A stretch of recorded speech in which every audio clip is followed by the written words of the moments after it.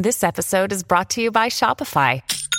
Forget the frustration of picking commerce platforms when you switch your business to Shopify, the global commerce platform that supercharges your selling wherever you sell. With Shopify, you'll harness the same intuitive features, trusted apps, and powerful analytics used by the world's leading brands. Sign up today for your $1 per month trial period at shopify.com/tech, all lowercase. That's shopify.com/tech.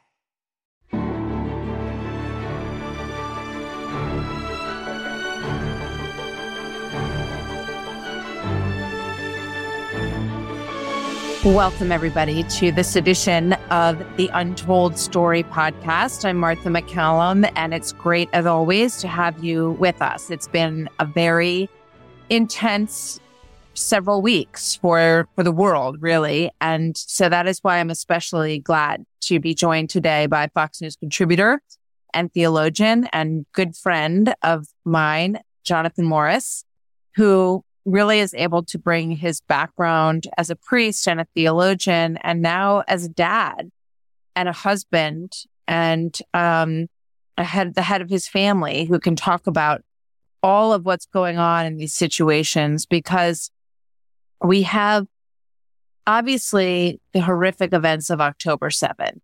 Then we have the aftermath of that, the war that's going on now in Gaza. And you layer all of these concerns. We just heard from the FBI director that there are increased threats to the U.S. And we have anti-Semitism rising all across the country in absolutely shocking ways. On top of that, we already had really high levels of stress and anxiety, especially with young people. So that's a big plate, Jonathan. But I want to thank you for trying to tackle a little bit of it with me this morning. So thank you for being here. Thank you very much. Martha, I woke up this morning in a way that I don't usually wake up, with a bit of anxiety, and I pointed it back to what's going on in the world. I don't remember ever feeling that. I immediately then tried to go back into a place of what do we do with unresolved anxiety, and how do we confront the things that we can change and those that we cannot change. I always use the Serenity Prayer as a way to get myself back into that place, which I think is a place of reason, but also a place of spirituality, right? Lord, help me to accept the things that I cannot change, and grant me the courage to change the things that I can, and the wisdom to know the difference between those two. That was from a great Protestant theologian who really profess that prayer for the first time, and it's been used by people in AA for so many years. But I think it taps into what you just brought up, that we have to realize that we are living in a different, dangerous time. What do we do about it? And that's up to each of us individually. And certainly there's some of that can be confronted from a political or a social perspective, even a military perspective as it relates to terrorism. But then each of us have to decide, how am I going to live with this? I think that it's such a great point.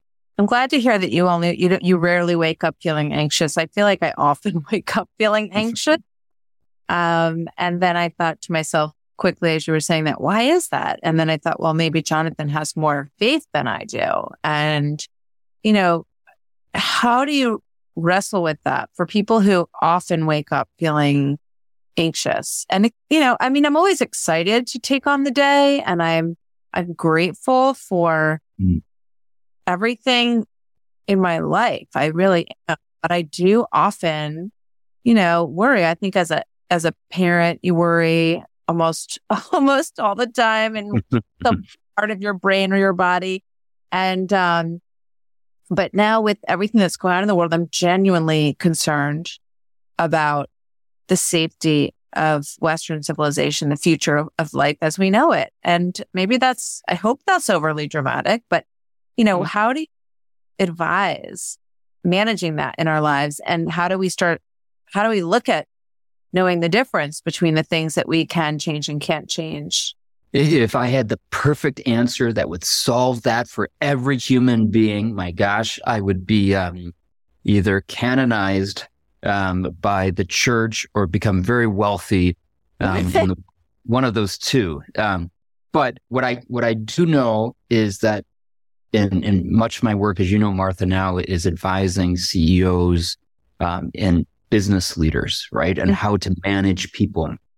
And one of the things that I've taken from public ministry and into this work now is a focus on human beings, and that everybody is different. Personalities are different, and doesn't mean that one is better than the other. It's just that we experience things in a different way. So when you said, maybe Jonathan has more faith than me, I don't think that's what it is.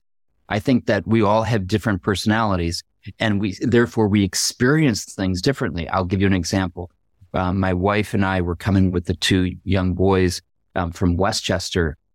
I guess it was Wednesday morning. We went up there for trick-or-treating, and we came back, and we had the very dumb idea of coming into the city at 8:00 in the morning.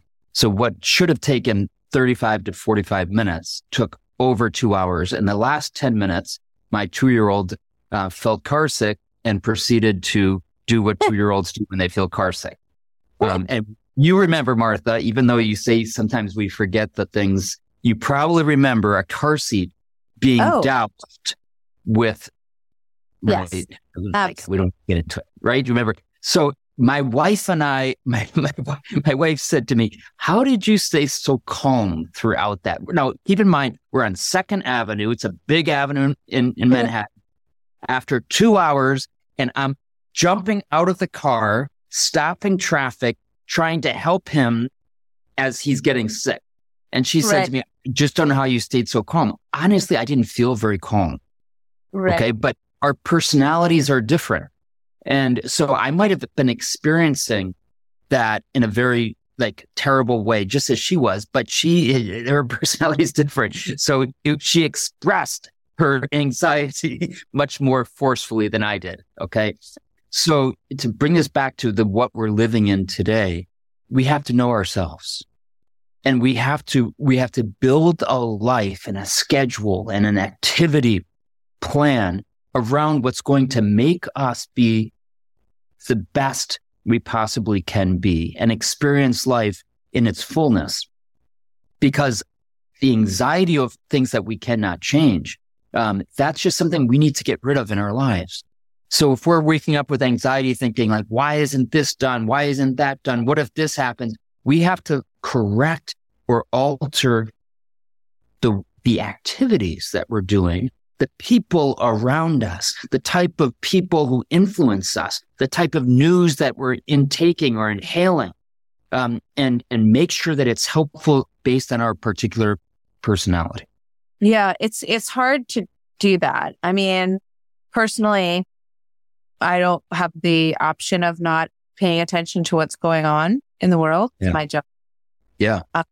And I don't, I'm grateful for that. And I feel like that's kind of why that's what I'm supposed to be doing, is helping to sort of relay and help people process and understand what's going on. So I feel like that's my mission and my work. But from a lot of people, they can choose, most people can choose to sort of take time to not take it all in, right? So that I think is good advice. Absolutely. One of the things I'm noticing with younger people, and, we have these statistics about the stress levels and anxiety and loneliness. This recent study that you talked about, I think yesterday, Harvard study, 36% of young adults struggle with anxiety during their college years. So we have that issue. We have a very high incidence of people saying that they feel lonely. We have these, sort of battles that are going on now, these cultural battles, which we can get into in a moment. But start with that, with the mental health issues, anxiety, loneliness that plagues young people. A lot of this lines up with social media. And, yes. Now with everything coming at us in all directions, that's pretty intense for young people. And we're seeing how damaging it is to their health. Yes. And let me start with the first point you made about the news intake and that Obviously, neither you nor I want people to just completely shut down any news intake. It's not good for our work, but it's also, I think, not good for overall and long-term health. We have to live in the reality, but we can choose. Are we going to watch the most salacious, the most clickbait-worthy program that there is, or are we going to go to somebody that we trust? I certainly trust you, Martha, to be able to bring the news in a way that's true, but also with some perspective, and some perspective that allows us to react to the other perspectives that are coming at us at all times, even if we don't know it. Right? We see this on college campuses in a special way, and this is to your second point, Martha. Yes, we've had a lot of data recently that teenagers are highly affected by social media and all that comes with that, whether it's body image or whether it's unrealistic expectations about whatever it happens to be, right? But this data in this Harvard research, it says, actually, that's nothing compared to the 18 to 24-year-olds. And that is, I believe, because while teenagers at least have their parents and a family structure that is giving some balance to that, saying, hey, what you're watching on the phone isn't real. Or let's try to keep the screen time down to X amount of hours. When kids go off to college, it used to be that they were going into an environment that was also a positive structure, different, of course, with more freedom than when they were living at home with their parents, but a positive, idealistic, value-centric structure that would allow them to grow into adulthood. What we're seeing on college campuses now, in many, not all, but I would say the vast majority, is not only a lack of structure, but a distorted structure in which we are being presented, or young people are presented, anti-values, not just no values, but anti-values. What is good for you is something that's not good for you, right? And what we see going on right now with even in college campuses about what's the Middle East strife, right? It's just so much of it is anti-intellectual. Let me give you a real quick example, Martha. When you see smart people, educators, analysts on television, whatever, saying, oh, October 7th, that was a very bad thing. But now look, the Israelis just killed women and children. Well, yes, those are the consequences of war. And when Hamas is saying we're going to do October 7th over and over again, what is Israel going to do other than try to take out Hamas? And they're taking out Hamas as human beings, as imperfect human beings, and with weapons of war that will always have unintended and terrible consequences. So yes, we can weep for the loss of life in the Gaza Strip, but we can't. It makes no sense to say, look, Israel is bad because a woman and a child died. That is an intellectual incongruence that is tragic, and it's creating conflict with young people among themselves. How can we support Israel, right, when they're killing women and children? Hold on. No. Would we prefer democracy or terrorism? Yes, even a democratic nation has a responsibility to try to limit bad unintended consequences of war. But the reality of war is that there's a lot of terrible, terrible things that are sometimes just necessary in order to stop an unjust aggressor. The Untold Story continues right after this. From the Fox News Podcasts Network, subscribe and listen to the Trey Gowdy Podcast. Former federal prosecutor and 4-term U.S. Congressman from South Carolina brings you a one-of-a-kind podcast. Subscribe and listen now by going to foxnewspodcasts.com. Yes, and I keep reminding myself and people, you look at these scenes in Gaza, and it is horrifying to see all of these body bags, and some of them are small bodies in bags, which is absolutely heartbreaking. And war is always hell. Yes. But we have to remember that the these people would not be suffering in Gaza at this moment if it wasn't for the slaughter of 1,400 people that was carried out by their military and their leadership. So,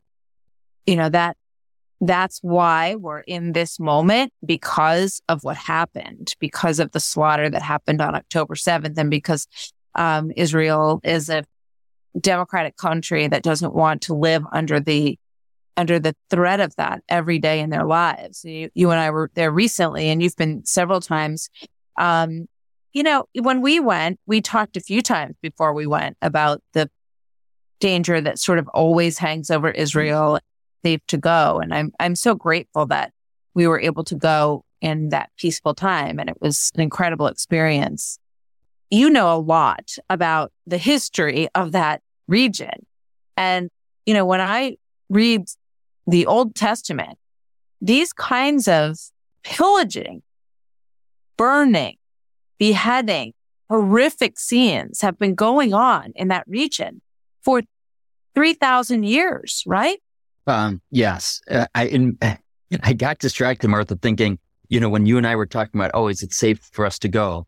And this is partly just my personality, but I'm like, of course it's safe for us to go, Martha. Why would you be so concerned? You never know, very safe.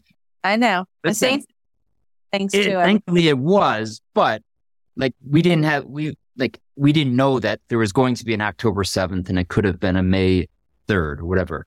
So anyway, I got a little distracted there going, oh yeah, I don't know if Martha's going to believe next time. Yeah, thankfully we went. Thankfully we, yes, I'm grateful that we went. But you bring up a great point about there have been tragedies and horrific atrocities in this region, certainly, because it's really the heart of civilization, right? The cradle of civilization. And so wherever there's human beings, there will be tragedy and there will be war and because of our fallen human state. But that can help us give some perspective too on what's going on today. That maybe when we wake up with anxiety over what's going on in the world, if we had perfect perspective, we would say, oh my gosh, we live during the safest times, in one of the safest countries in the world, right? And in history. And that type of rational thinking, I think, helps. When you look at it from a religious perspective, I walked into Fox News yesterday, I guess it was, and two of the security guards said to me, hey, one of them still calls me Reverend. He goes, hey, Reverend, he's an evangelical guy. He goes, I will always call you brother, and I will always call you Reverend. But he said, see what's happening in the world, just as Jesus predicted. These are the end times. And I said to him, listen, they may be, but we don't know that. And if we look back in the history of the world, I didn't get this too deeply into this, but I said, you never know. And we know there will be an end time to our lives. That's the most important thing, right? In the next, whatever it is, 50 years for you and me, Martha, most likely we will be transitioned to hopefully heaven. But our lives we are living in end times in our own life.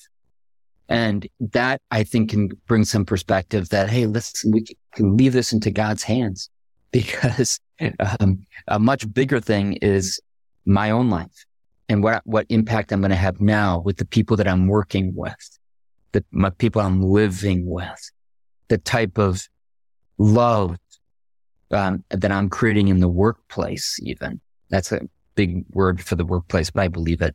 Love. Am I loving every single person that is in my sphere? Am I loving everybody that's in my family and around me? And I think that can also give us great purpose. I think you're so spot on. And it's something that I've been thinking lately, just, looking out the window at this absolutely beautiful day on my way to work. I just was so thankful for fall and the leaves and the sunlight. And yes. And you have to look around you and just be grateful for the beauty and the good things, because we have to be able to keep all these things in our hearts at the same time. We are obviously sad and thoughtful and grieved by what's happening in the Middle East, but you have to keep that balance between blessings. I always say, life is it's all a roller coaster, right? There are times that are euphoric and joyful and times that are really scary and hard. And so we look for ways to sort of keep all those things in our heart at the same time, knowing that neither one of them lasts forever, right? Yes. Yeah, I'm thinking it's funny as we're talking, Martha, my wife is texting with two of your friends that were with us, who were with us in Israel. And I won't use the last names, but Lisa and Colleen, okay? And my wife, Caitlin. And they're texting, they're talking about getting together. And that's the type of thing, right? That if we can, like say, we have control over that. Yeah. Our relationships are taking time, figuring out our calendars. We have control over the people we work with and how well I relate to my business partner and how, et cetera, et cetera. So many things, right? I think that is the greatest perspective. So thank you for introducing us to Lisa and Colleen. It looks like we're going to have dinner. I love that you guys are all friends now. It makes me so happy. I get invited to whatever they're planning. But that would be terrible, especially since I just told you they're planning on something, and then you're going to think, what? One last thought that I have before I ask you for your final thought. I have a good friend who called me yesterday, and this goes back to the issue of social media and texting, as you were just talking about. This friend of mine, of the few friends I have, who every few months she calls me just to talk, to say hi, to see how I'm doing, and to see how our family is doing. And it happens so rarely these days. Yeah, interesting. And, hi, Sarah, what's up? What do is everything okay? What's wrong? Yep. To hear your voice, and I wanted to chat with you for a few minutes. And so that's what we did, and we took like 10 or 15 minutes to chat. And I thought, this is so important to hang on to, like personal communication and touching base with people you love and, looking them in the face and, Caitlin and Colleen and Lisa all sort of planning to get together, to see each other, to be together. And I think that, young people, especially going back to the anxiety levels that we talked about, they need face-to-face communication with friends, to get their face out of the screen, which increases anxiety, and really spend time with human beings, looking into each other's eyes and really getting a feel for how the other person is so important at this time. Yeah, 1,000%. Maybe one parting thoughts that I'm having is at the same time, each person, so we're talking about screens, like each generation has lived differently, right? So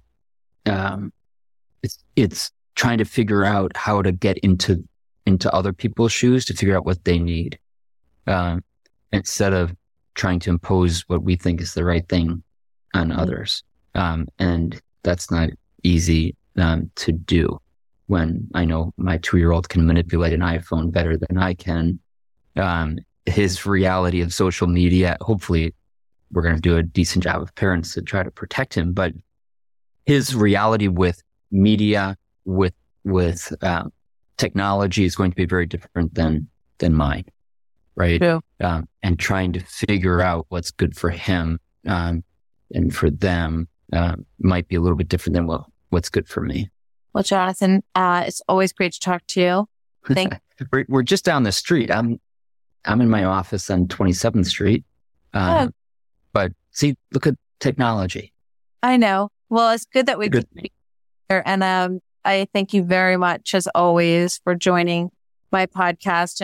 And I think these are important things to think about. So I hope that I know that some of what you said will be really helpful to people who are listening. And I'm grateful for your time and your friendship, and hope to see you soon.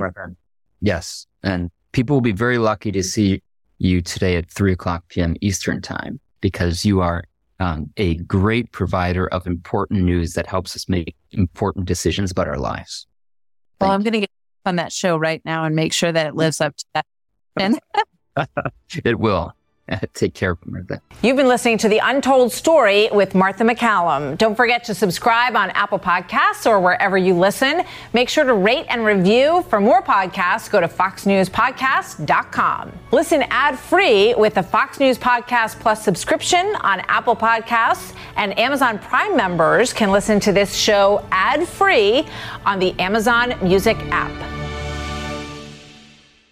Kudlow on Fox Business is now on the go for podcast fans. Get key interviews with the biggest business newsmakers of the day. The Kudlow podcast will be available on the go after the show every weekday at foxbusinesspodcasts.com or wherever you download your favorite podcasts.